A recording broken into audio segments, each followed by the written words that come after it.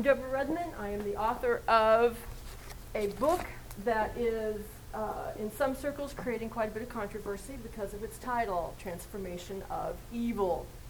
And I have literally, in this very room, sent people screaming out of here because it has the word evil in it. Ah, we're unity, we don't believe in evil.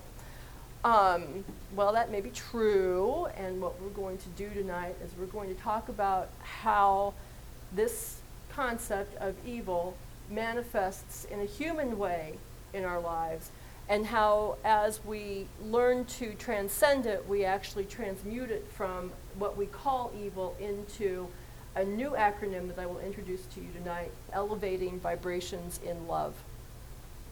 Okay? So we're going to change this around a lot.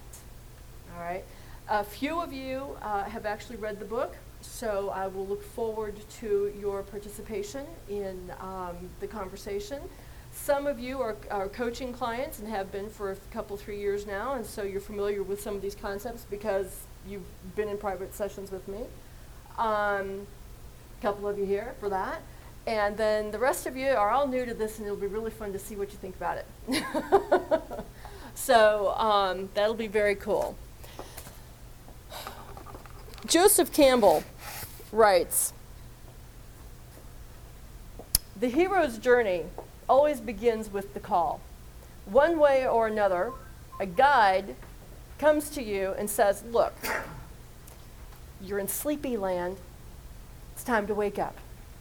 There's a whole aspect of yourself, of your personality, of your consciousness, of your being that hasn't been touched. So you're at home here? Well, you're not all here." So it starts. The herald or announcer of the adventure is often dark, loathly, and terrifying, judged evil by the world, yet if one could follow, the way would be opened through the walls of day into the dark where the jewels glow. The call to leave a certain social situation, move into your own loneliness and find the jewel, the center that's impossible to find when you're socially engaged. You're thrown off center, you feel off center, it's time to go. This is the departure when the hero feels something has been lost and goes to find it. You are to cross the threshold into a new life. It's a dangerous adventure because you're moving out of the sphere of knowledge of you and your community." And so as we go through this journey tonight, we're going to go into a place where we are not going to be comfortable. I'm intentionally going to create that space of not being comfortable because we're going to re-examine some of our notions around what evil really is in our lives. I'm going to introduce some concepts that are talked about in great detail from the book. One of the first ones, and I know a couple of you are going to be able to speak to this one really nicely, we have 8 tools for chaotic living, which is essentially, in chapter 9, is the synthesis of a lot of the things that we've talked about as we lead up into that chapter. The 4 truths of disillusionment. What is disillusionment and how do you move through that? The chaos of affirmations and denials.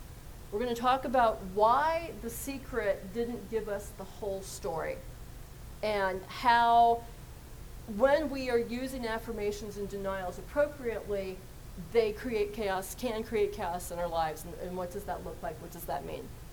Finally, as we move through this entire evening, we're going to be looking at how to redefine evil, how to redefine chaos, and how to redefine fear in a way that allows us to use these, I don't want to call them processes, but ultimately they are, to use these events, these emotions, to transform in a way. So if I'm in a situation, I was in a car accident on January 4th, and I'm moving through some stuff, and it's kind of difficult right now because there's a possibility that my medical massage practice may be going away. And that can create a lot of fear. And so even I had to sit in meditation yesterday morning and say to myself, whoa, I'm in a fear mode today. I need to flow easily, allowing rebirth. And so we're going to talk about how to redefine fear in a way that I can step back and say, oh, I'm blocking my flow. What does that mean? And how to work through that.